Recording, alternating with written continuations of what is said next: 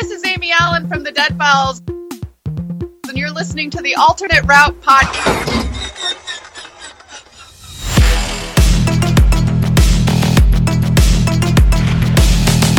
Look, I know the supernatural is something that isn't supposed to happen, but it does happen.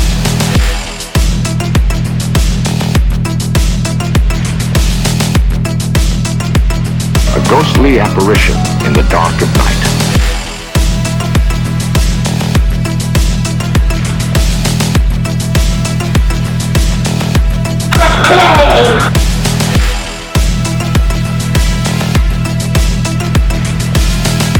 Human sacrifice, dogs and cats living together, mass hysteria.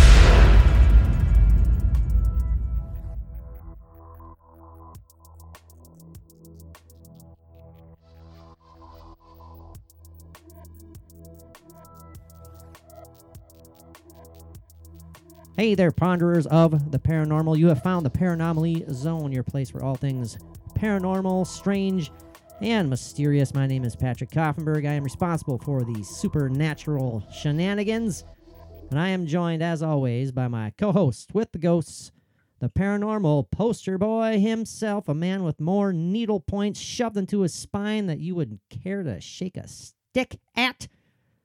My friend and yours, Mr. Mike Carbonell. How you doing, Mike? It looks like you're holding back. It looks like you're holding your breath for some reason. No. Oh. Okay. What was that? Pardon Mike there, boys and girls. That was interesting. I don't know what happened right there. I choked on the needle thing. Okay. Man, are you okay? Are you I am now. Yeah. good? Are you good to go for a podcast?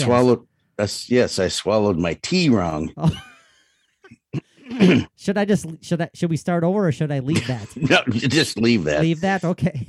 That's okay. Yeah. All right. He's like, quit doing so many damn takes, Patrick. I gotta go to bed. That's what Mike's saying. So, but yeah, we're not going to dive into Mike's health issues because we seem to do that every episode. But yeah, he got shot up 8 times in his back today with the nice long pointy needles. Yes, 8 shots in my back today. Fun times. Wasn't fun. Fun, good times. So, well, I'm glad you could scrounge up the energy and the interest. I guess interest. He's already giggling at me. I'm glad you found the time, Mike, and you're putting forth the effort to get out another darn near perfect episode of paranormal, whatever the hell you want to call it, panderings. Depends on what standard of perfect we are striving for. The lowest of the low. Lowest of the low. Not even close to being perfect. But yeah, thank you everybody for tuning in. If you are new to the program, we talk about all things paranormal, strange, and mysterious, and we have a good time doing it. And we usually bring up some pretty wacky, crazy, alleged occurrences that have happened throughout the ages in this crazy earth that we all live on and share, and tonight is no exception. Definitely no exception here on this one. So much so that before we started recording, Mike himself even was darn near smirking when we were discussing this topic. And if you are new to this program, that's a doozy, because Mike is the one who is so open-minded to all wacky and wild things, and even he was snickering at this one. So I don't know, maybe what does that mean, Mike? Is it going to be a great episode? It's going to be a great episode. It's just there's a lot of interesting points in this alleged occurrence. Yeah, but like I had said, I'm not sure. I may have seen this in an episode of like Scooby-Doo or something at one time or another. So you were serious? You were serious when you said that? No, I wasn't serious. You know me. Well, this occurred in September of 1964. When did the Scooby-Doo cartoon series air? It started in the late 60s, I believe. Oh, so if you I remember watching it from its beginning.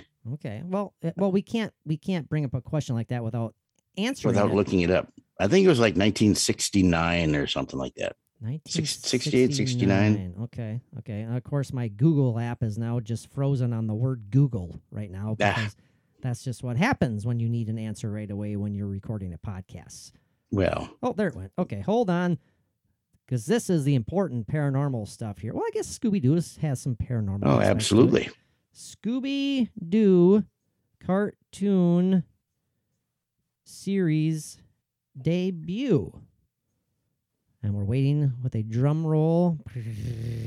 Wow, Mike, 1969. Yeah, that's what I thought. Very good.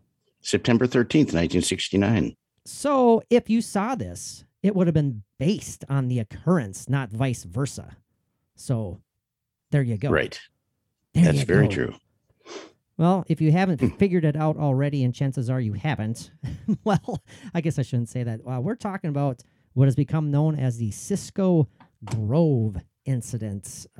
Crazy, bizarre, alleged alien encounter, encountering aliens, plural, in the forest of California, Cisco Grove, Placer County, California. Yeah, that's what we're going to be diving into as the main meat of the episode. And then we're going to take some time traveling excursions, one or two, finish it up, wrap up the episode with our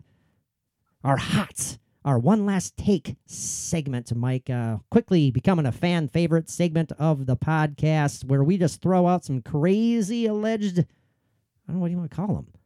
Anything bizarre and crazy and weird, and we basically we answer yes or no whether we buy it or we don't, and that's yay or nay. Yay or nay. That's kind of tough for both of us because half of these were literally straddling the proverbial fence. So you know, I don't know. Not a very sturdy fence sometimes either. Yeah, and I shouldn't say literally because we aren't literally on a fence right now. But sometimes it's kind of a barbed wire fence where you just need to get off it. Yow!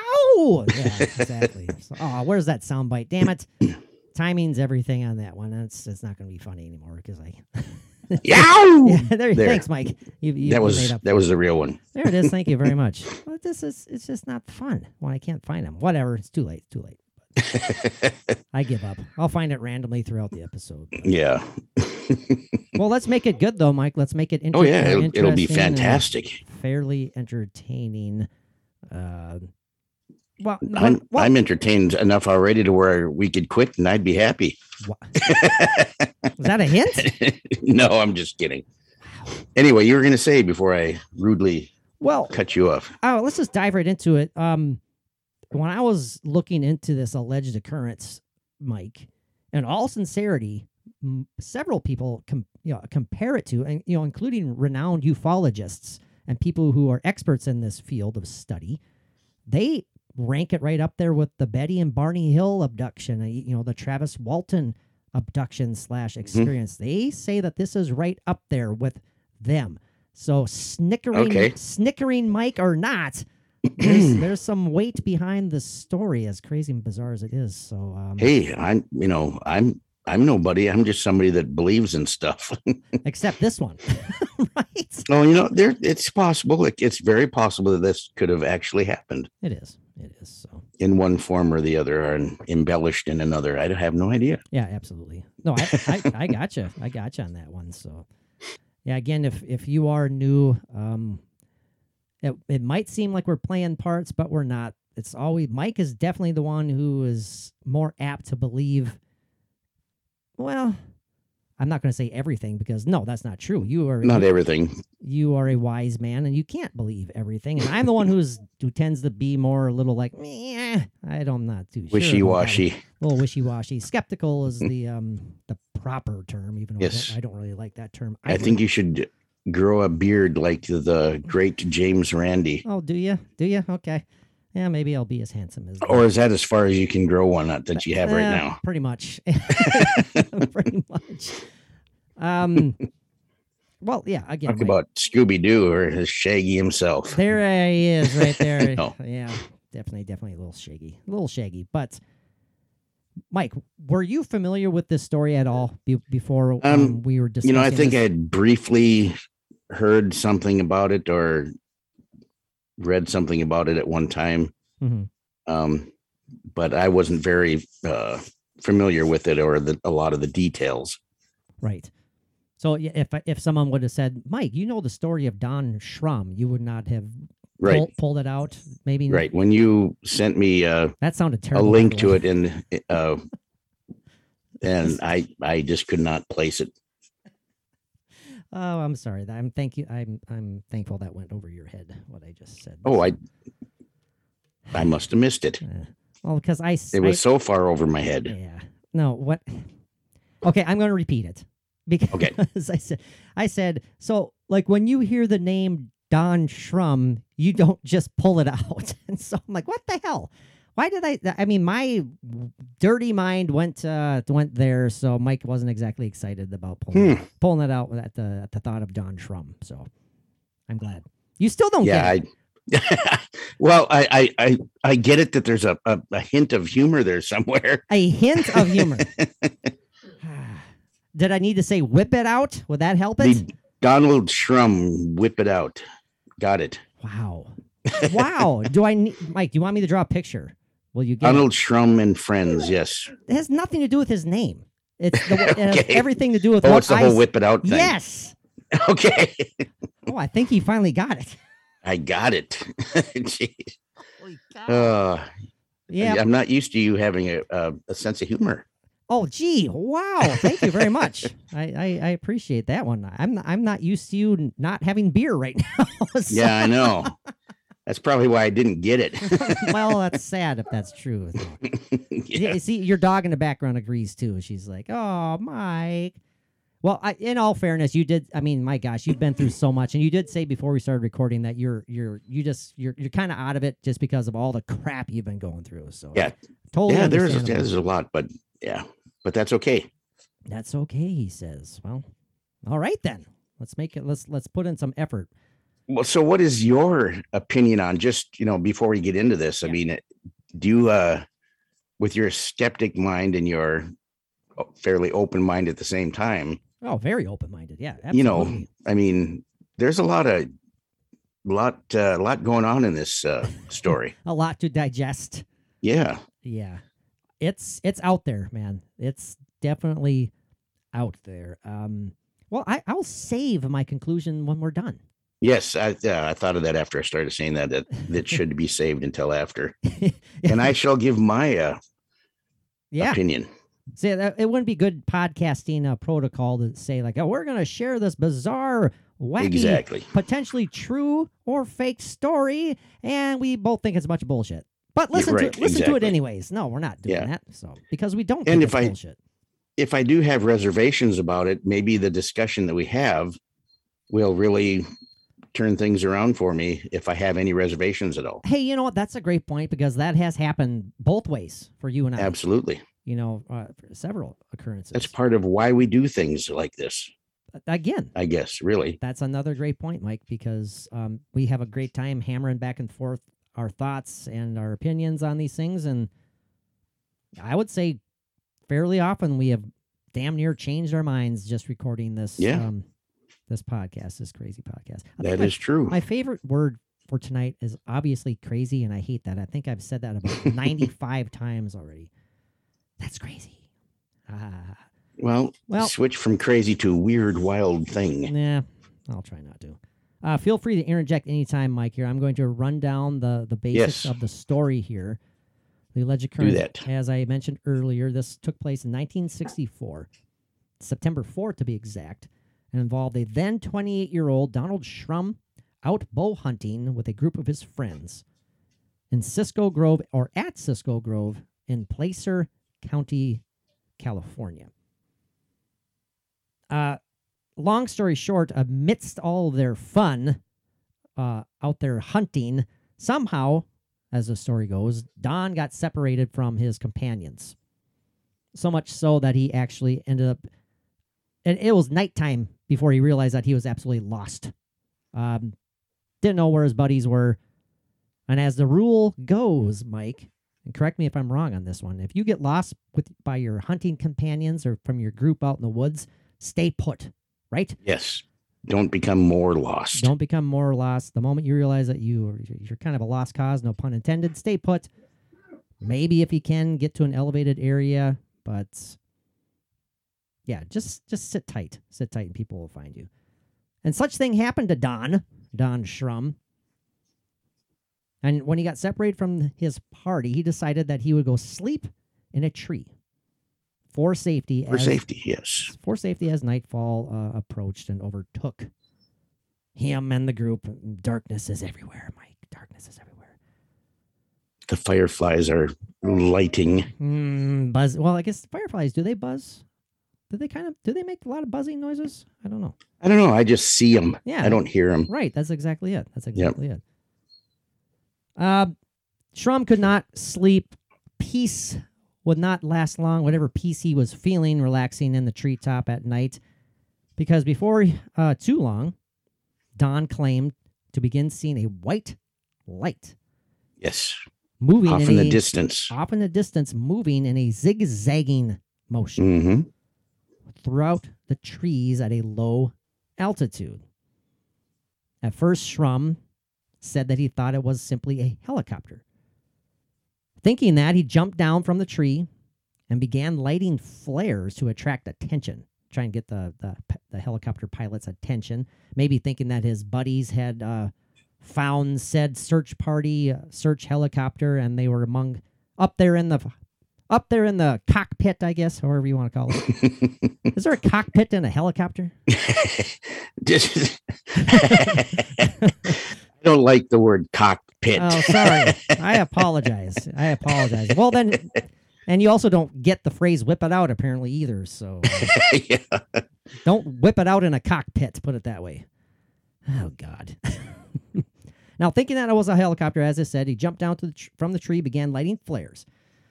Under the assumption that his friends had launched said rescue party. Eventually, the light turned around, started racing towards him, but came to a stop about an estimated 50 yards away from the tree that he was standing underneath. Now, as the story goes, as the alleged occurrence/incident goes, Donald described the object as landing. When it was landing, he realized that it was not a helicopter, but instead something alien. I guess that's unintended. I guess that's the best way you can describe it. The unidentified flying object was cigar shaped, about the size of a 14-story building. That's huge. Yeah. Wow. But it landed 50 feet away from him. So I cannot imagine how ginormous that damn thing was. Holy Toledo. That must have been a 14-story building, the shape of a cigar. Yeah. Landing in the forest. Must have been a wide open space. Wide open sans space. Trees in this forest. Absolutely. Why not? Well, I mean, I guess when it said it was landing, in the process of landing, it didn't necessarily land.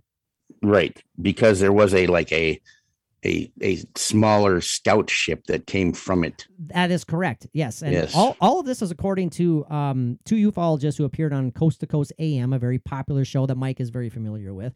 Oh yeah, and I listened to that for years. Right. Yes, you did. And do, I should say. Yeah. And as Mike just said, when the larger cigar-shaped craft was descending, a smaller, I guess for lack of a better term, scout ship was expelled from the larger craft, and the smaller craft then landed nearby. Right. So there you go. The larger craft did not land. Of course, Schrum was terrified at this point. Mike, would you be terrified? And be honest. I mean, it might be a weird question to some listeners, but if you knew Mike, I'm sincere when I ask him if he would be afraid right now. I'd be frighteningly intrigued.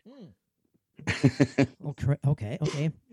I'd be a little freaked out, but I'd be excited at the same time. Okay. I know it's an impossible question to answer. You have to put yourself in that. Unless position. you're really there. Yeah. Absolutely. Again, Schrum, feeling very frightened at this point, climbed back up to the tree for safety. But according to other stories, he climbed up into the tree to get a better vantage point. So that's a little bit to make you think about right there, how there's different reasons and different accounts. Yeah. One account says he got up there because he was scared. Another account said he wanted to get a better view. So take that as you will. After a short period of time, according to Shrum, 3 beings, not 1, not 2, but 3 beings approached the tree. Now, these beings departed from the craft that had landed, the smaller craft that had landed. Donald described 2 of them as humanoid. Described them as being a little over 5 feet tall with a silvery uniform that covered their heads.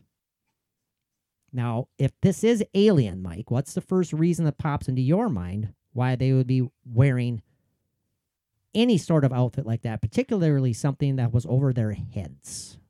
Well, because it was springtime and it was stylish. Stylish. Okay. Well, I actually, got it was that. Yeah, closer to fall. Well, Closer to fall. Did they have bell bottoms on too? Well, a little bit of, 1964 could have been a little bit of paisley A there. little paisley. Sure. Yeah. Sure. Balloon sleeved, silver balloon sleeves. Quite a flare at the bottom. I could see that. So, well, the first thing that pops into my mind it's a generic answer is simply for like atmospheric reasons, breathing. Absolutely, that breathing they are not, apparatuses. they are not conditioned to our atmosphere. Yep. Yeah. And I said apparatuses. That's not the correct plural for apparatus, is it? It's apparati. Apparati? Okay. No, I have no idea. Oh, I don't know. I'm sincerely drawing a blank on that one. Apparatuses. Yeah, apparatuses didn't sound right to me, but maybe it is. Listeners, let us know which one's correct. Again, two of the creatures / beings were described as humanoids over 5 feet tall, wearing silvery uniforms that covered their heads. The coast-to-coast ufologists also described, in their description, suggested that the entities wore something similar to welding goggles. Yeah. That's interesting. Now, if you're interested, listeners, though, you can find drawings and descriptions of what supposedly was seen that night in the forest. Yes, and that drawing is very interesting because the other being that is different than the silver suited 5 foot tall beings. The drawing looks much like the cartoon My Giant. It does. Yeah, I see that. I see that. Yeah. And we'll get to the reasons why and shortly, but it also looks like it's smoking a cigar. It just looks like it's like casually puffing away on a cigarette, or who the hell knows what it was puffing away on. Well, that was only after there was that smaller little being that was walking in the forest. Mm-hmm. With a little tray yelling cigars, Tipperello. That's true. I forgot. Cigarettes. I forgot about that part of the story. I forgot. We'll get to that, though. We'll get to that.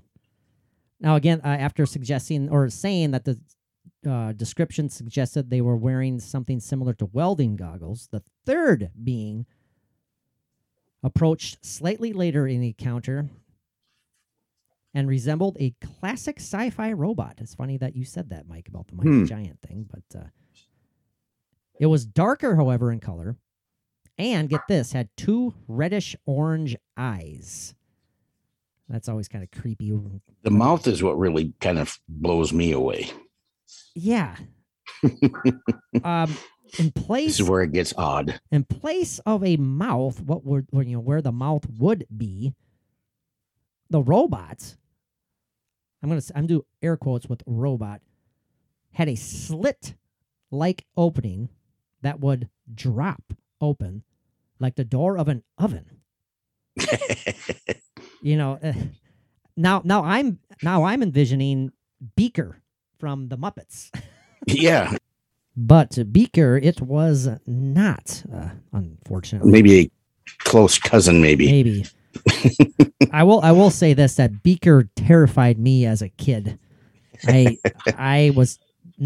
time Beaker came on the screen when the Muppets were on, no, thank you. I hated Beaker. He freaked me out, man. I was beyond the tender age of being freaked out by I hope you were. By the Muppets. I really hope you were. Yeah. No, yeah, just the noises that he made, and yep, and Macy's all excited too. Macy's thinking about Beaker, and she's getting freaked out as well. Animal probably. Yeah. Now, speaking again of like what would have been the mouth when the slit opened, and it opened as if it looked like a oven door being pulled open, I guess, and that's where I went to the Beaker description. Mm-hmm. Now, this is when shit starts getting even more strange. Yeah. And when Shrum basically lost it and began to panic. And if this is true, then I do not blame the poor man. Oh, of course. When the being's mouth opened, Shrum claims that the entities then began to shake the tree as if attempting to dislodge him from said tree. He vividly remembers that the robot-like entity would let its lower jaw drop, then reach inside the Mike's laughing right now. I'm trying. It's just such a fantastic tale. That's a nice way of putting it. Yes, it is. It is a fantastic tale in more ways than one. Yes. When the lower jaw would drop, this robot-like entity would then reach inside the rectangular gap that was revealed. That alone right there. The rectangular gap. It sounds like something you're diagnosed with at the doctor or something, Or some like an old girlfriend in high school, maybe. I don't know. Oh no. I don't know. I don't know. But when the rectangular gap was revealed, Mike, it would then emit a puff of what appeared to be smoke that went into Shrum's direction. Okay, anyways. Green tea is getting to me. Anyway, go ahead. Get all those sick thoughts out of your mind. Yes, and they're gone. Mike, I'm talking to our listeners right now. Get those sick thoughts that Mike planted into you out of your mind, and listen to this, listeners, with an open mind. Now, said smoke would then spread like a mist. It would surround Donald Shrum, causing him to lose consciousness. Story continues. When Shrum came back to consciousness, as he said he did, obviously he did, the beings, according to Shrum, were still trying to get him out of the tree, and Shrum began to feel nauseous. He then attempted to scare the entities away by throwing bits of lit clothing. Do you say lighted or lit, Mike? Oh, I say bought, and I don't know. That's true. That's true. So don't ask me. That's very true. Throwing bits of lit clothing or lighted, however you want to say it. I would say litten, of course. Litten. Oh God. Go ahead. Which apparently momentarily caused them to back away before continuing their assault. And Macy's getting excited again tonight. She was so good the last couple episodes. Never heard anything. She was. Now somehow Shrum also observed, according to him, what he thought were audio signals from the UFO. Mm-hmm. He thought they seemed to be influencing the behavior of the occupants or the beings below him. Now, throw all your silly thoughts aside for a second, Mike. Yes. We're talking alien technology here. If this is a legit story, this seems like a real possibility. I mean, we experiment with stuff like this. We're crying out loud. Oh, sure. Do you buy into that perhaps they are receiving messages from, I don't want to call it a mothership, from the larger craft that influences their behavior as if they are under that craft's control? Well, absolutely. Like the robotic type being. Yep. Could be like a signal influencing like a control. And it could be a communication type of a thing with the actual beings. Mike, how I just had a vision in my mind of like underwater submersibles. And okay, as longtime listeners know, ding, ding, ding, I am a Titanic nut. And I'm envisioning the expeditions down to the Titanic where, they go down in the larger crafts manned by 2 to 4 people at most. Bob Ballard. Yeah, Bob Ballard, James Cameron, you name them, and Absolutely. they would send the remote vehicles to inside, connected to cables. They would send these remote vehicles from the larger crafts to go search inside the Titanic, in and about the Titanic. Now, are these, if real, Mike, are these some sort of like mechanical machines, I guess, for lack of a better term, that are simply being sent out from the mothership due to perhaps live beings inside the larger craft? Maybe they can't breathe the atmosphere. Maybe they don't have the capabilities at that time, or the wear, the outfits, the suits to do such things. So they send these little remote beings out there. What do you think about that possibility? Like a probe type thing, right? What I found kind of odd and kind of comical earlier. No, when I was reading this is that yeah, back in 1964.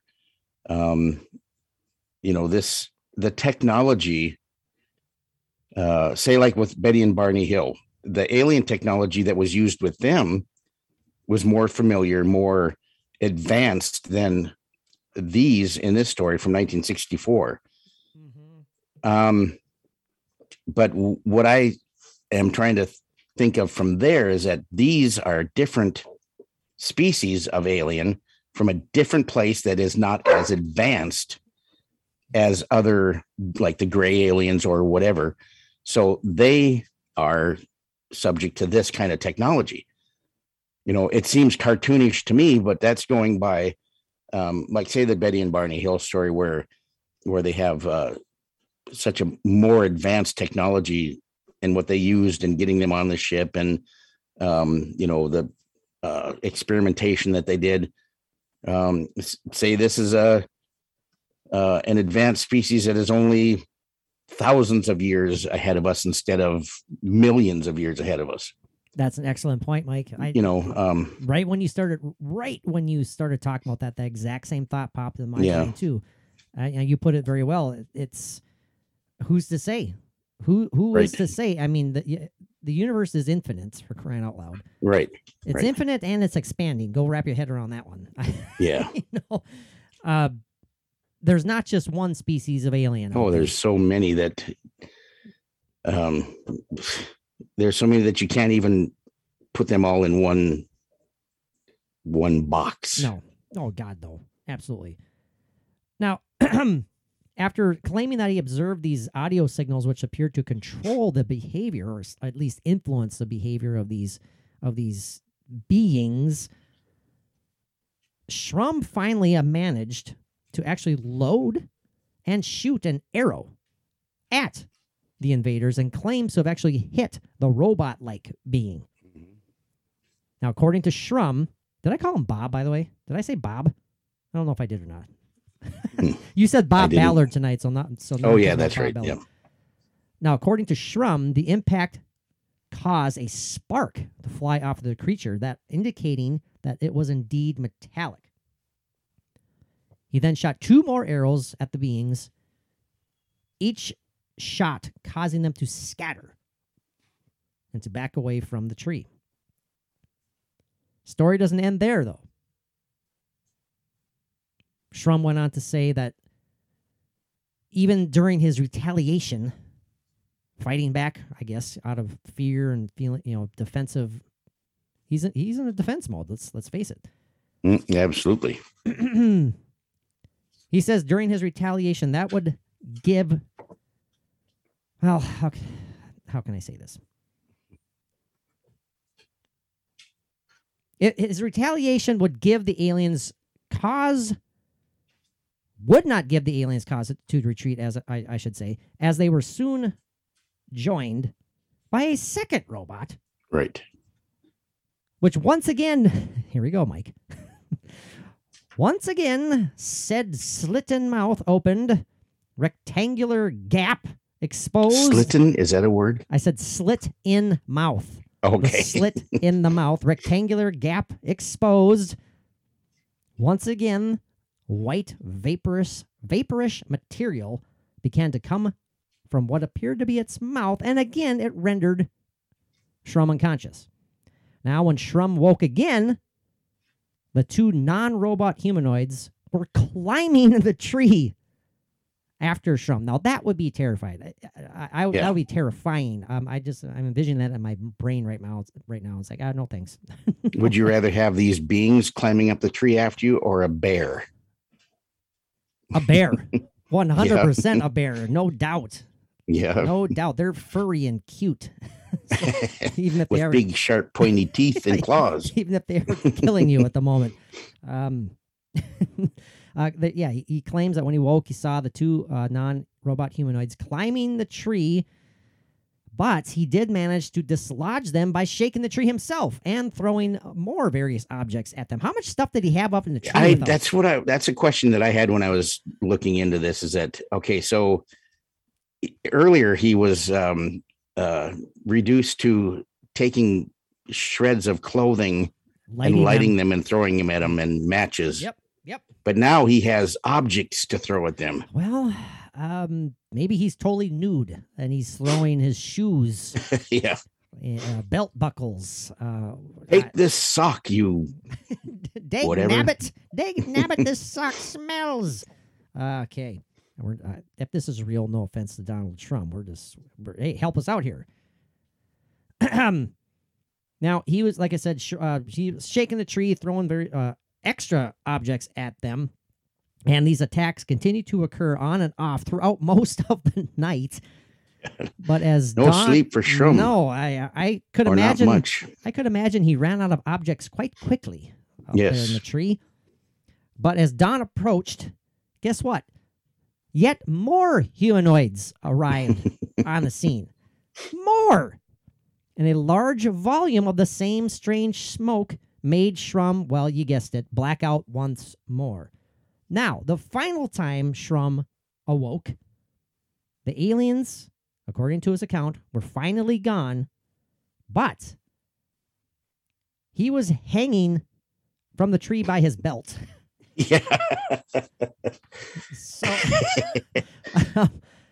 So maybe they did get him down, but then they wanted to put him back where he was. There you go. And they just couldn't get him to stay. He kept falling out of the tree. So they thought, okay, let's tie him up here with his belt. Yeah, they're looking at each other like, what do we do with this guy here? It's okay, Klaatu. Just let him hang by his belt. Klaatu. Oh man. Klaatu Niktu Barada. Yeah, all that good stuff. Now, thankfully, Shrum was soon rescued and reunited with his pals, one of whom, by the name of Vincent Alvarez, claimed to have also encountered the same UFO that same night because he himself also became lost and separated from the hunting group. Donald, though, was the only one who was able to see these supposed otherworldly creatures. Vincent did not, but he did see the UFOs.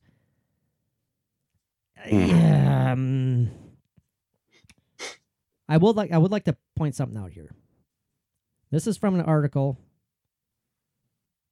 Let's see, what is it called here? This is from paranormal-world.fandom.com.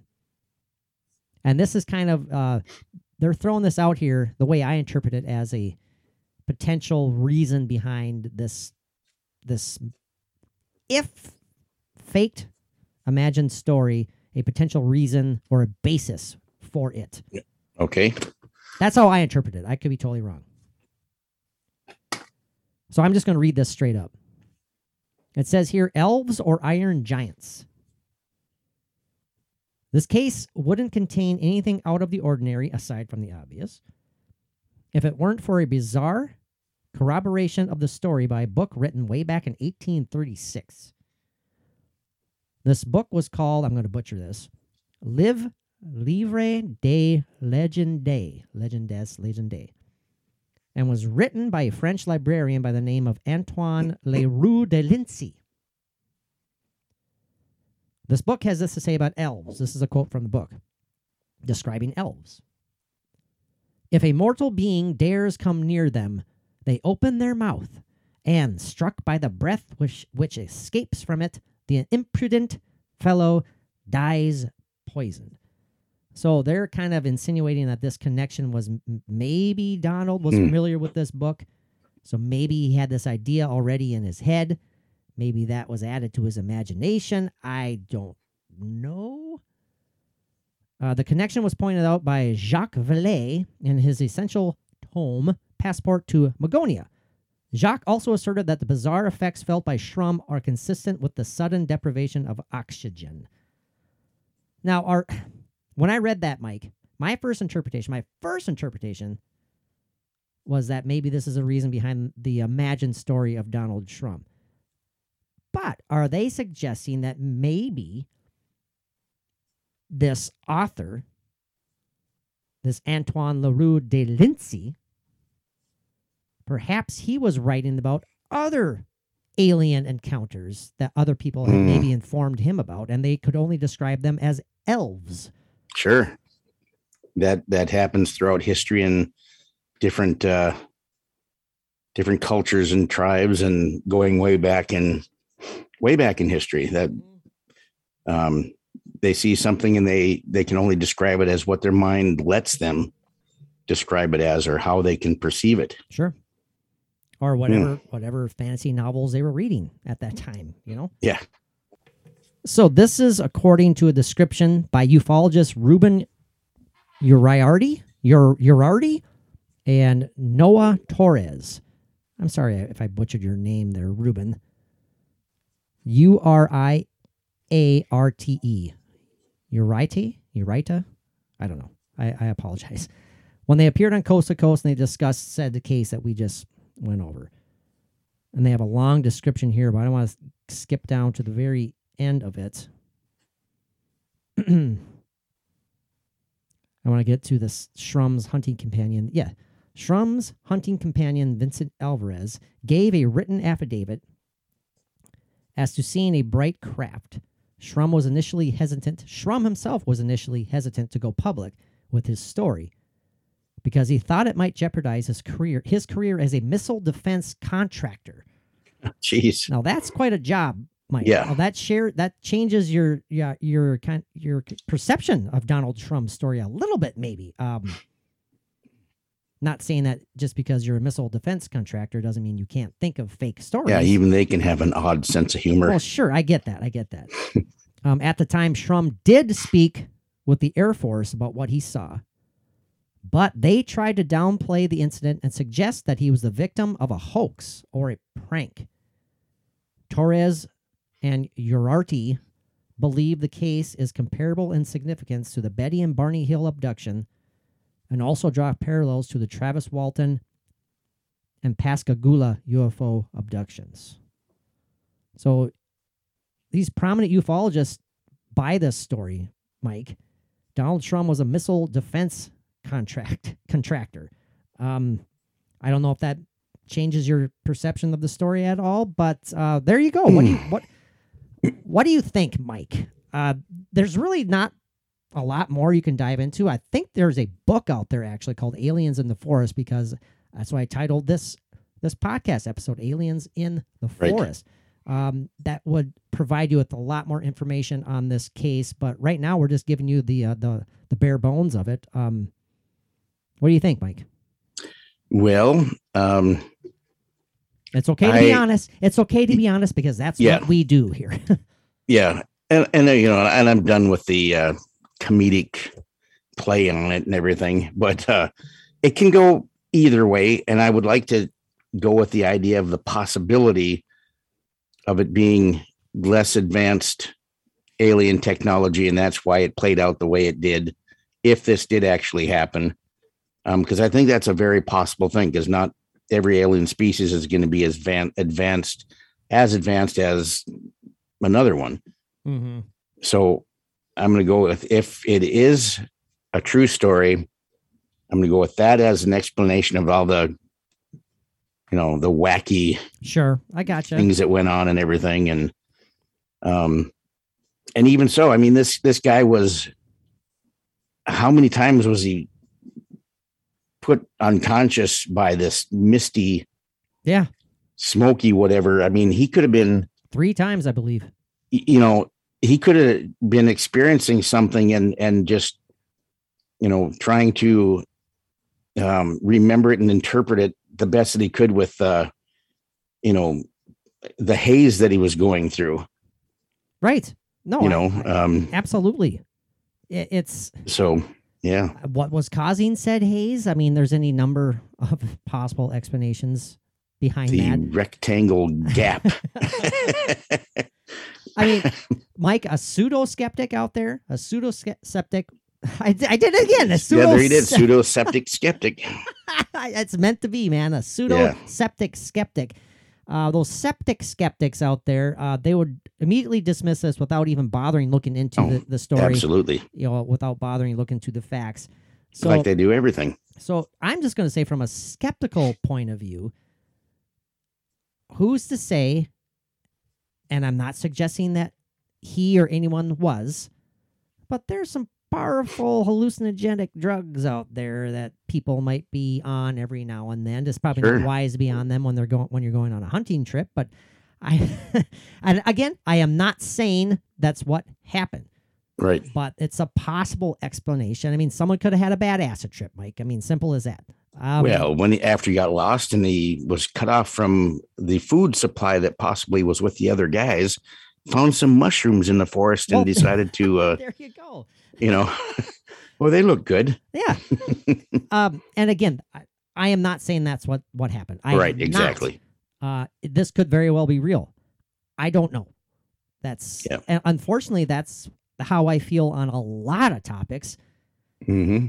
If I had to choose, I mean, this isn't One Last Take. If I had to choose, I probably would say that it was an elaborate, not a hoax. I think something happened. My gut feeling is that he did get separated. Some sort of panic set in, and who knows what happened after that. Mike, even simple panic attacks can make you think bizarre things. I'm sure. I'm not saying that's what happened, but if I was forced to choose, I would say I'm leaning towards it not being real, but it could be. What adds credence to this as being possibly legit is the fact that these renowned ufologists are totally buying it, Mike. They think they rank it right up there with Barney Hill abduction, for crying out loud. And they have probably been studying it, you know, for who knows how long, and have discovered things about it that aren't in this written story, and that Absolutely. from what, you know, much more than what we have covered tonight. So by far. Like I said, this is just the bare bones of it, the bare minimum. So I mean, hey, we got a podcast to cover, and we have a minimum time to get a couple topics covered. So that's why we give you the bare bones on nights such as this. But hey, a crazy, fantastic story either way. It is. Mike, is it time for one last take? Do we need to do our time traveling excursion, come back for one hot last take, or what? I am good either way, so you decide. You're good either way. Well, Mike's drinking his tea of some sort. What is it, green tea? It is. It's a, it's an off-brand green tea citrus. Very nice. Sounds it tastes like what? Doodly squad. But but I guess. Anyway. It's good for you, Mike. It's good for you. It is. It is. Antioxidants. Well, we're coming up right exactly a little bit over 50 minutes. Let's time travel real quick, Mike. We'll wrap it up with a bang. One last take on, just some little story dude known as Nostradamus. You know. Nostradamus. Nostradamus. So hold on, boys and girls. We shall be all right back.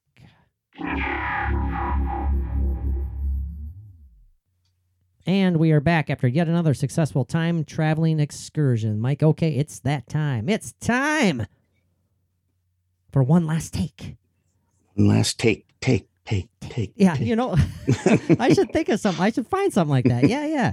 That'd be kind of cool. Make it really dramatic and silly sounding. Yeah. One last take.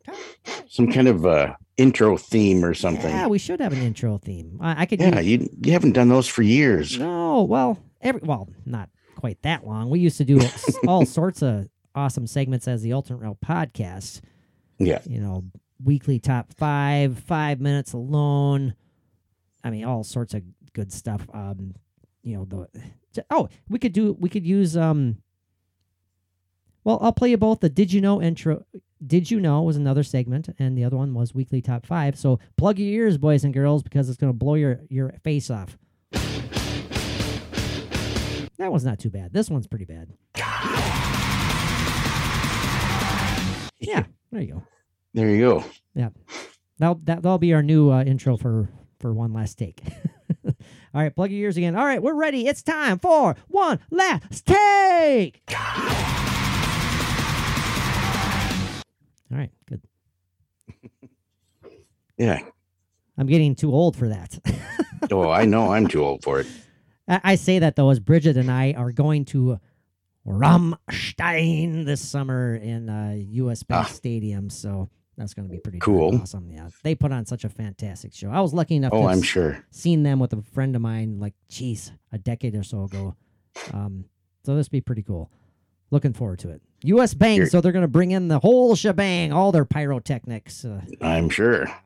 And when you're done, you will not be able to hear anything. Your ears will be bleeding and your face will be melted. Yes. And Bridget will have to carry me out of the stadium. So yeah, it'll be good. Looking forward to it. Which even any young child could do. Throw you over their shoulder like a chatty Cathy or something. Yeah, come on. You got some more in you. You got some more in you. I know you I'm do. done. No. Oh, okay. Damn it. Done. Okay. Hey, before I forget, guys, no joke, patting ourselves on the back, we may be, but my gosh, our Patreon page is getting more and more cool. I think it is more than worth. It is more than worth a $1 tryout for a month. You could try. There's something for everybody on there. There is, man. You could try it out for as little as $1 a month, or as high as. Well, I'm not going to say that. There's different tiers there. Go check them out. Each tier has different goodies on it. But man, alive, man. It's been going nuts lately. I've just been posting so many old podcasts from the Alternate Route podcast. We have over 50 episodes from the archives from the Alternate Route podcast available there now. They're available nowhere else, as I am removing all of our old Alternate Route podcast episodes. We have over 30 exclusive episodes that we have made solely for the purpose of our Patreon page, including our newest series, the debut episode of our newest series that we recorded last Wednesday, Mike. We had a blast. Yeah, that was good. I'm looking forward to that one, man. Our breakdown and commentary series, watching and studying and breaking down and commenting on any and all Ghost Hunters and Ghost Adventures episodes. We don't hold anything back. We just tell you how we truly feel about everything: cast members, plots, truth, reality, all that good stuff. It's only going to get better and better. We have a Ghost Hunters or Ghost Adventures episode is coming up next. Looking forward to that. Ghost hunting, our own personal ghost hunting videos, audio, EVPs that we've captured, audio anomalies on video and audio, some video captures perhaps. I posted one today that's kind of interesting. Your old TikTok thing that you posted a couple years ago, Mike. When I watched that a couple years ago, I did not see that clear as day image of a hand. Yeah, I still have not rechecked that, but I will look at it and I'll see what that's all about. I'll look at it tonight. I was going to say, Mike, when we're done recording, I want you to watch it. Yes. So, because I'm going to pull it up too. You just go right to the Patreon page and watch it. Okay, it's right. It's right there. It's the latest post. But as little as $1 a month, no obligations. If you don't like it, you can quit. But I have a feeling that you will like it. We have already over 160 exclusive posts on there, and it's going to grow by leaps and bounds. We're having a good time. Our current patrons enjoy it, and we really think you would too. If you enjoy this podcast, you'll love the Patreon page. So give it a shot, won't you? Please. Yeah, please. Okay, Mike, some little guy named Nostradamus. Nostradamus. Now, you said earlier, do you pronounce it Nostradamus, or were you joking? Nostradamus, Nostro. No, not nostril, Nostra. I'm not sure. I mean, it could go either way, I guess. But yeah, depends. Well, before we dive into our one last take on Nostradamus, your thoughts briefly, Mike, on basically people who prophesize the future. Do you think it's Scrying possible? and things like that. Yeah. Do you think it's possible? And if so, this is a loaded question. I want you to keep it brief, so it's kind of impossible. I apologize. If it's possible, where's it coming from? Your thoughts, Mike. Well, I do believe it's possible. You know, there's modern day prophetic people. Edgar Casey was one. The Sleeping Prophet. Okay. Yeah. Gotcha.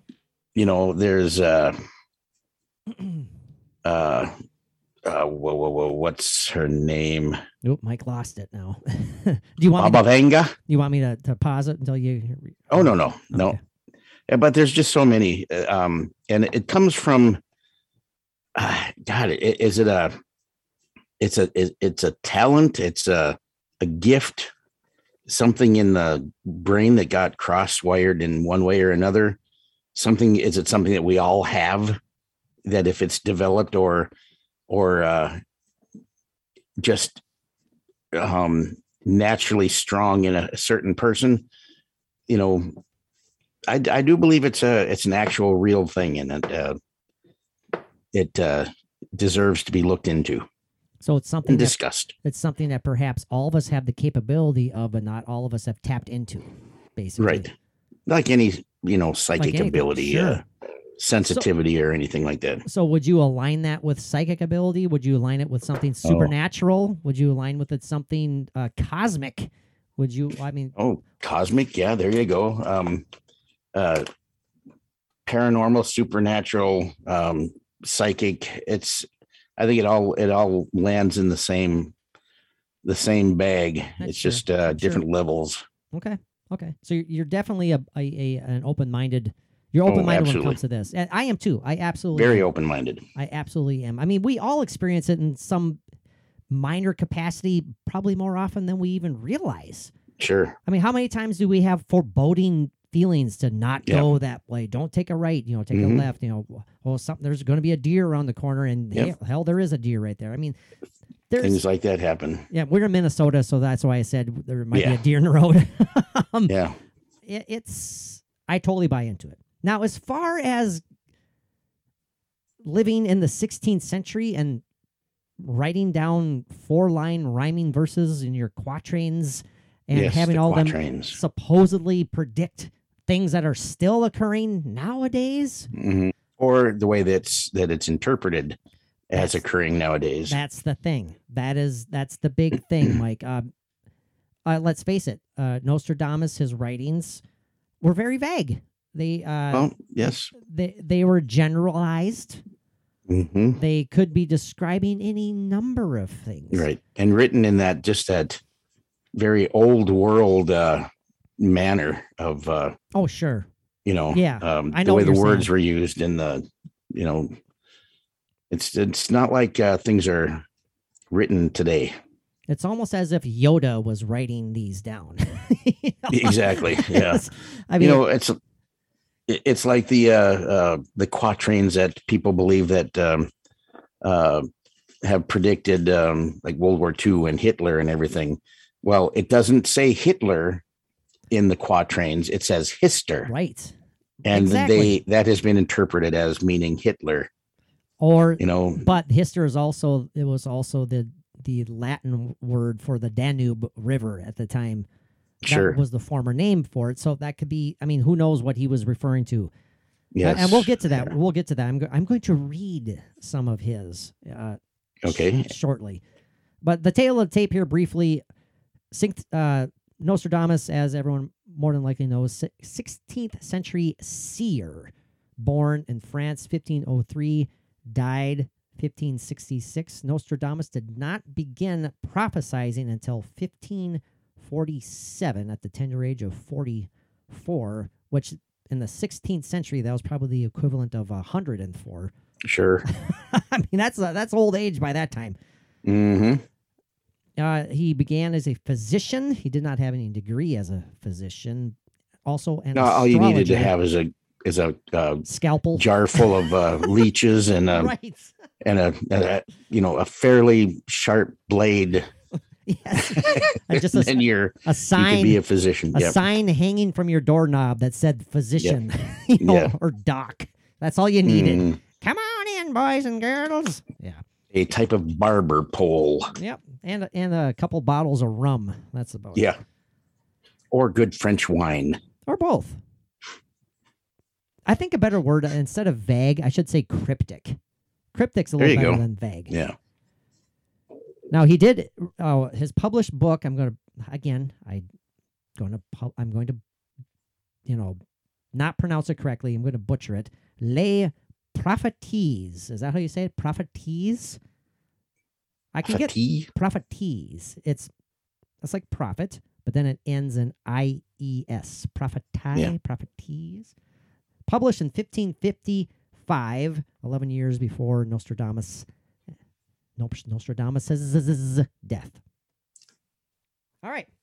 Well, let's just get right down to it, Mike. Yeah, absolutely. I'm ready. I'm going to read some of these quatrains, these quotes, and then we're going to read how they were interpreted, and then we're going to talk about it. This first one supposedly referred to the death of Henry II. This is what Nostradamus wrote. The young lion will overcome the older one. On the field of combat, in a single battle, he will pierce his eyes through a golden cage. 2 wounds made one. Then he dies a cruel death. Now, this is what happened.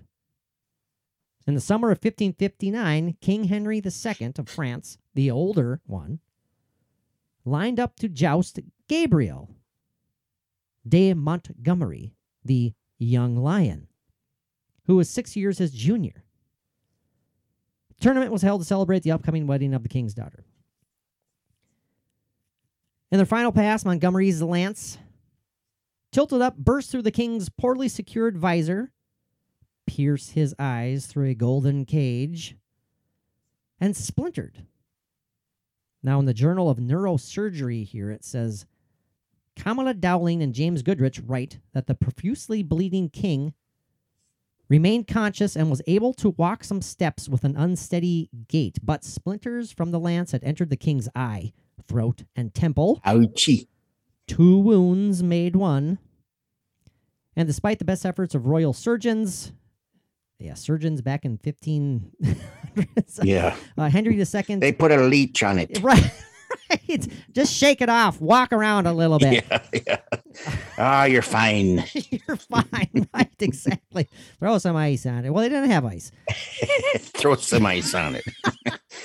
Oh, put a mud pack on it. She'll be fine. Yeah, sorry, we're not mocking this horrible death. Oh, no. Henry II experienced agonizing pain, seizures, and partial paralysis. Then he dies a cruel death, and he essentially died of sepsis, Mike. That's basically what happened to this poor soul. Now, that was a long passage there. Again, cryptic generalizations. Yeah, you can kind of see it. How does that one feel for you, Mike? That one as an example. How does that feel for you? Cryptic. Yeah, exactly. Right? It's like, take any century and you might be able to find something that could be thrown in that box. I don't know. Right. No, I hear you. The Great Fire of London, his quatrain goes as such. The blood of the just will commit a fault at London. Burnt through lightning of 23's the 6. The ancient lady will fall from her high place. Several of the same sect will be killed. Now, what happened after this? This quatrain is referred to the Great Fire of London, obviously. Now, in regards to the date, he writes 20 times. He wrote 23's the 6. It's been interpreted as 20 times 3 as being 60, then add 6, the 6, then you've got 66, or the year 66. The infamous 3-day blaze began September 1666. So, that's all basically, that's all the prediction right there that came from on that one. Yeah. you're piecing together parts here. Yeah. Well, being that it was in 1666, I would say that it was of the devil. I don't like that number. Yeah, I do not like that number. My mind is too feeble to wrap around these little things. It's like, I don't know. I don't know. Well, again, like he writes lightning of 23s, the 6. That's what he wrote. And so people interpret it as 20 times 3 equals 60, and then you add 6 to that, and you got 66. So, well, I think that's stretching, though. But they're interpreting the 6 as like plus 6 type thing. That's how I'm reading it. Yeah. Okay. I'm not even going to read the French Revolution one because that one could go any thousands of ways. Louis Pasteur. This is the quatrain. The lost thing is discovered, hidden for many centuries. Pasteur will be celebrated almost as a godlike figure. This is when the moon completes her great cycle, but by other rumors, he shall be dishonored. Now, by the way, why are these called rhyming verses? I have not heard one rhyme. They had a different meaning back then. I don't know. Now, what happened? It says here, according to BusinessInsider.com, much of the excitement surrounding this prediction is based on the fact that Pasteur is the French word for pastor, which he wrote down in this quatrain. Pasteur. Louis Pasteur will be celebrated, is credited with discovering microbial decay. The lost thing is discovered, hidden for many centuries. That's basically it on that one too. No, I don't see it. But then again, I'm not a scholarly person. Well, here's the Hitler one. Here's the Hitler quatrain. Okay. This one's a little eerie. From the depths of west of Europe, sure, a young child will be born of poor people. He who by his tongue will seduce a great troop. His fame will increase towards the realm of the east. Beasts ferocious with hunger will cross the rivers. Tanks. The greater part of the battlefield will be against Hister. Into a cage of iron will the great one be drawn. When the child of Germany observes nothing. See, that one's pretty darn, like I said, that one's a little eerie to me. Yeah. The part about seducing, his tongue will seduce the troop. That's exactly how Hitler came to power, man. Oh, absolutely. He was if nothing else, he was a impeccable speech, orator, whatever. Yes. No, yeah, unfortunately, that is very true. And you mentioned it earlier today about the Hister/Hitler thing. Mm-hmm. Could he be referring to the Latin term for the Danube, or was that's what he saw, that's what he envisioned, and he was, simply a couple letters off. Couple letters off, yes. I don't know, Mike. That one's a little eerie for me. Yeah. Now, as far as the bombings of Hiroshima and Nagasaki goes, this is the quatrain. Near the gates and within 2 cities, there will be scourges, the like of which was never seen. Famine with plague, people put out by steel, crying to the great immortal God for relief. This is how it was interpreted. Obviously, in August, the United States dropped atomic bombs on Hiroshima and Nagasaki. That is the within 2 cities. Mm-hmm. The cities were, of course, devastated. Many survivors of the blast suffered from radiation poisoning. This is the crying to the greater immortal God for relief. I don't quite make that connection. Now, in the wake of the war, Japan also went through a food shortage crisis. That is the famine within plague. So those are 3 maybe connections that we can look at. Again, you can interject at any time here, Mike. I'm just the thing about these interpretations, as these interpretations were being made, it was centuries after the writing, of course. And then was like, was there like a committee that was put together to read through these and interpret them and say, oh, this is what this could have been. Let's write this down. It's like, you know what I mean? It's like, I wonder when these interpretations came out, like far after the actual event that it was interpreted as. Sure. People looking back and going, well, that's what this could have meant. Let's put that down as right. You said, like, was it just at one point someone noticed maybe some faint similarities, and so like you said, maybe this joint committee was put together, and they immediately they went through all of his writings, and they tried to find anything that maybe fit any occurrence that happened in history, essentially. Right. There was a special that was aired. Oh, I think it was in the 70s, I believe. Yeah, it must have been in the 70s. That was hosted by oh my God, I hate drawing a blank. Orson Welles. Orson Welles. Okay. And it was about Nostradamus and Orson Welles and all of his rotundly greatness sitting there in a chair. Mike, I prophesied that you were going to say rotund. I knew you were going to say that. Yes, Nostro Jr. But and he was talking about the quatrains and interpretations and putting it out as just this dramatic wonderful thing. And I remember seeing an interview with Orson Welles after the fact, like years later, and he was asked about this Nostradamus special that he'd hosted. Yeah. And I remember him saying things.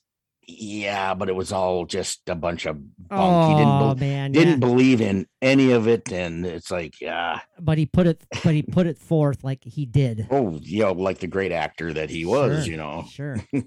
Which makes me wonder, do you think, like, when William Shatner hosts all those paranormal programs, do you think that he buys into what he's like hosting and promoting? It's a paycheck for him, Oh, of course. So he's going to make darn sure that it seems like it. I don't know. Maybe he does. I see. That's the vibe I get from him, is that he's kind of like, he's doing it kind of tongue in cheek almost. And he's like, sure, I'll make it look like I'm kind of intrigued by it. And maybe it's a possibility, but in the long run, I just want to get paid. Yeah. So. But, the great one and only Dan Aykroyd, when he had oh God, yes, that show, he was pure passion. Oh yeah, he's a believer through and through. So yeah, and a very well educated and articulate believer. By the way, he's not a dream guest, Mike, a dream guest. So. Absolutely. And the other night I was looking through something and I saw a film clip of him from Dr. Detroit. Yeah, good old Dr. Detroit. Isn't that the one where he always speed walks? Or he like what? He's always like. I don't remember. It's been so long since I've seen the movie and didn't pay much attention when I did watch it. I think I don't know. I think like the entire opening sequence when they're showing the credits is just him like speed walking throughout Detroit or something. I think so. I don't remember. All right, a couple more here, Mike. Yes. Quickly. This is the quatrain. The great man. Oh, this is referring to the assassinations of both John F. Kennedy and his brother Bobby. Okay. His quatrain reads as such. The great man will be struck down in the day by a thunderbolt. An evil deed foretold by the bearer of a petition. According to the prediction, another falls at nighttime. Conflict at Reims, London, and a pestilence in Tuscany. See, I finally found a rhyme there, by the way. I think I did, but not quite. Now, what actually happened? It was by accident. As we all know, John Kennedy was tragically shot down, the great man. He received numerous death threats, the petition, over the course of his presidency. While visiting Dallas on November 22nd, 1963, the president was obviously assassinated. Thunderbolt. And his brother Bobby Kennedy was later assassinated just after midnight, 1968. Another falls at nighttime. Now, maybe Again, Maybe. cryptic, vague, generalized. We get it. This one, Mike, supposedly predicts 9/11. The quatrain reads, earth-shaking fire from the center of the earth will cause tremors around the new city. 2 great rocks will war for a long time. Then Arutha, I can't say this word, Aruthaza will redden a new river. As we all know, tragedy struck September 11th. The 2 towers, the 2 great rocks of the World Trade Center in New York City, the new city, collapsed. And we all know why it collapsed. And that's pretty much what connects that one. But yeah, but then again, if you fold a dollar bill a certain way, it predicts the sure, I know, Mike. the falling of the 2 great rocks. No, I have a feeling that we both will have the same take for a one last take, but I'll let you go first, Mike, and let us know why, and tell us anything that comes to your mind about this. Do you feel that it could be before you give your final take? But take it away, Mike. Well, I think that the people of the Americas, if they had maps, and they don't all have maps. Oh no, that's something different. I'm sure there are some people out there who know what I'm referring to. But anyway, I think, okay, so we know for sure that there was a Nostradamus. Of course. Back in that centuries ago, and he did do these things, this scrying, this prophesying, and wrote these wonderful things. None of them rhymed. And none of them rhymed unless by accident. I'm sure they did, but those examples, I didn't see one. But go ahead. Yeah, but so it comes from a solid base of, yes, these predictions were made, and over such a long period of time, interpretation here and there, and it's like interpretation go in any different direction, like we have discussed, and we know that can happen. I believe that what he did predicted something, but we just aren't sure exactly what it is, even with the quatrains that have been interpreted by whoever, whenever. Some of them might be correct. Some of them might be way off. Most of them might be way off. And if Nostradamus were to hear these interpretations, if he were here today, he might laugh himself and say that that it's nothing what I was saying or whatever, or what he meant. But for so many years, it's been such an iconic thing that, Nostradamus has been, well, as far as I've been, going back as far as I can remember as a little kid, knowing about Nostradamus and these interpretations and the quatrains and how many generations does it go back. It's such an iconic thing that we're always going to want to believe that this is something to it. We just can't say.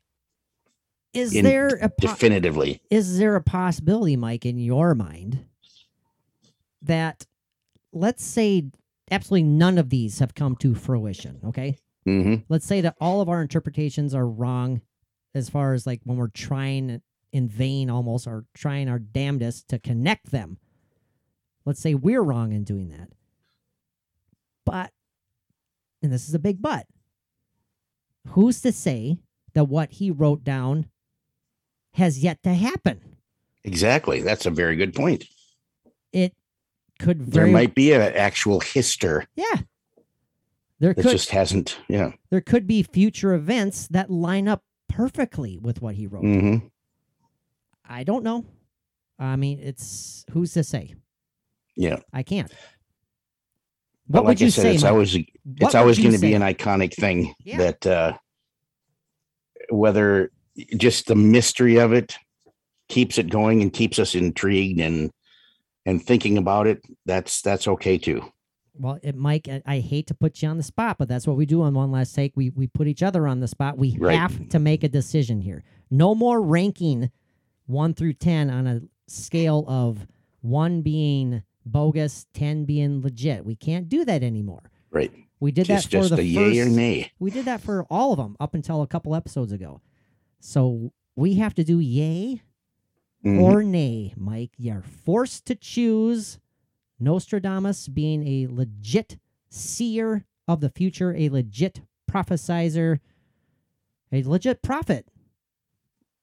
What say you?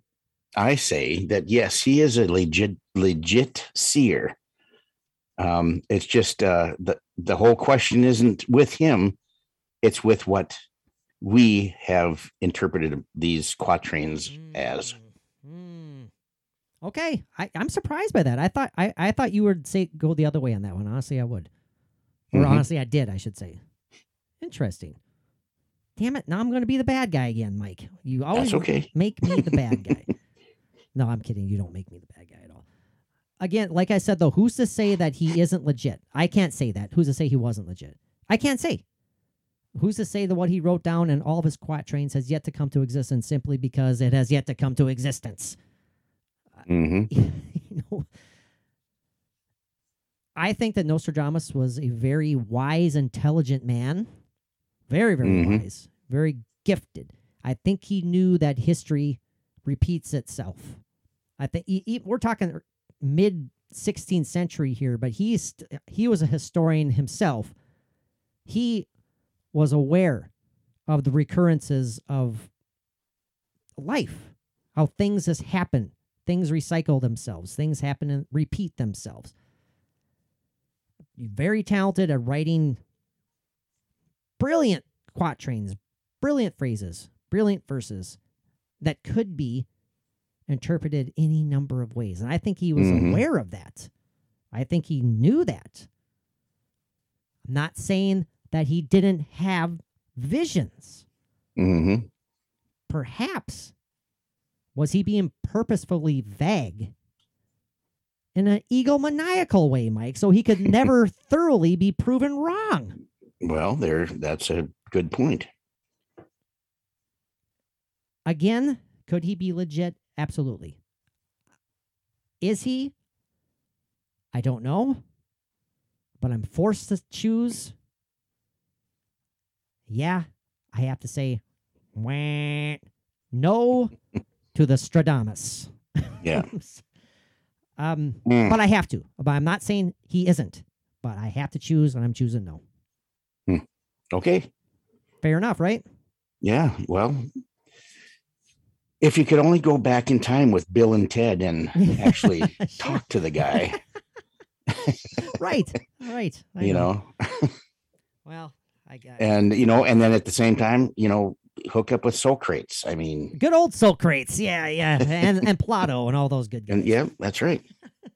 It reminds me of a humorous line on the newest Bill and Ted, which it actually wasn't that terrible. I need to see that. It wasn't. Just for the fact that I'm such a Keanu Reeves fan. I'm a huge It was Keanu Reeves fan. It was fun. It was fun.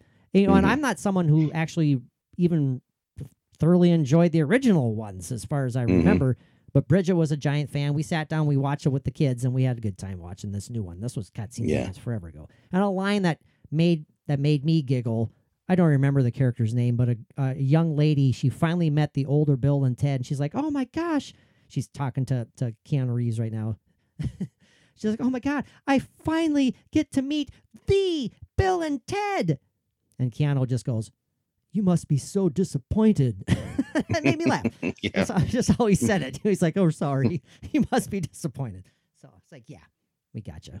We got you, Keanu. We got you. We got you. Yeah, I gotta watch. I gotta see it. Well, Mike, hour and a half almost, man. Good job, buddy. Really? Yeah, this has been good. My back held up. Your back held up. I think Yep. this was fairly entertaining. I only have to edit out about 10 minutes or so of this episode, so we'll be closer to an hour and 20 minutes when I'm done. Sure. Done. Oh yeah, you got a few Yeah. a bit Few flubs. Yeah. Few Yeah. things that Mike shouldn't have said. Too bad you can't save those and then have them on an exclusive outtakes episode of on Patreon. That's a good idea. That'd be fun. I'm going to do that. I'm going to, because I can do that. I will. Well, that should be done. I'll save them. I'll save certain segments, and then I'll not immediately. I want to. It'll be worked on for a while. I'll work on it for a while. Then I'll post like a half hour to 45-minute outtakes episode. Yeah, if there's something that cannot be said on an episode of It'll be on Patreon. Podcast. It'll be on Patreon. Yeah, if it's that bad that it has to be taken off, when we have pushed it pretty far. Lord. And some of our old Alternate Route podcast episodes. Oh my Lord. Oh yeah. Yeah. Man. Those just needed to be burned. Those Nonsensicast radio episodes. Woo. Nelly. Oh yeah. Oh, by the way, I just posted 9 Nonsensicast radio episodes within the last week. I think 6 of them were when we were the Alternate Route podcast and we did Nonsensicast radio throwbacks, but that means that they were so fun and crazy and wild. But I do have 3 or 4 original Nonsensicast radios. We're talking going back to the early teens, early 20s as far as numbered episodes going. And I apologize for the quality, but they are forever archived on our Patreon page. Yeah. We're going back as far as 2013, boys and girls. That's crazy. Those archived episodes. They're fun to listen to. They make me cringe, but they're fun. Yeah. Oh yeah. I highly recommend them to you, Mike. Go check them out. Yeah. And I highly recommend our Patreon page to everybody. I guarantee you guys will enjoy it. Mike, thank you so much, my friend. This has been a blast. Absolutely. I hope you have a great night. Until next time, my friend, what do our awesome listeners need to do? Peace out.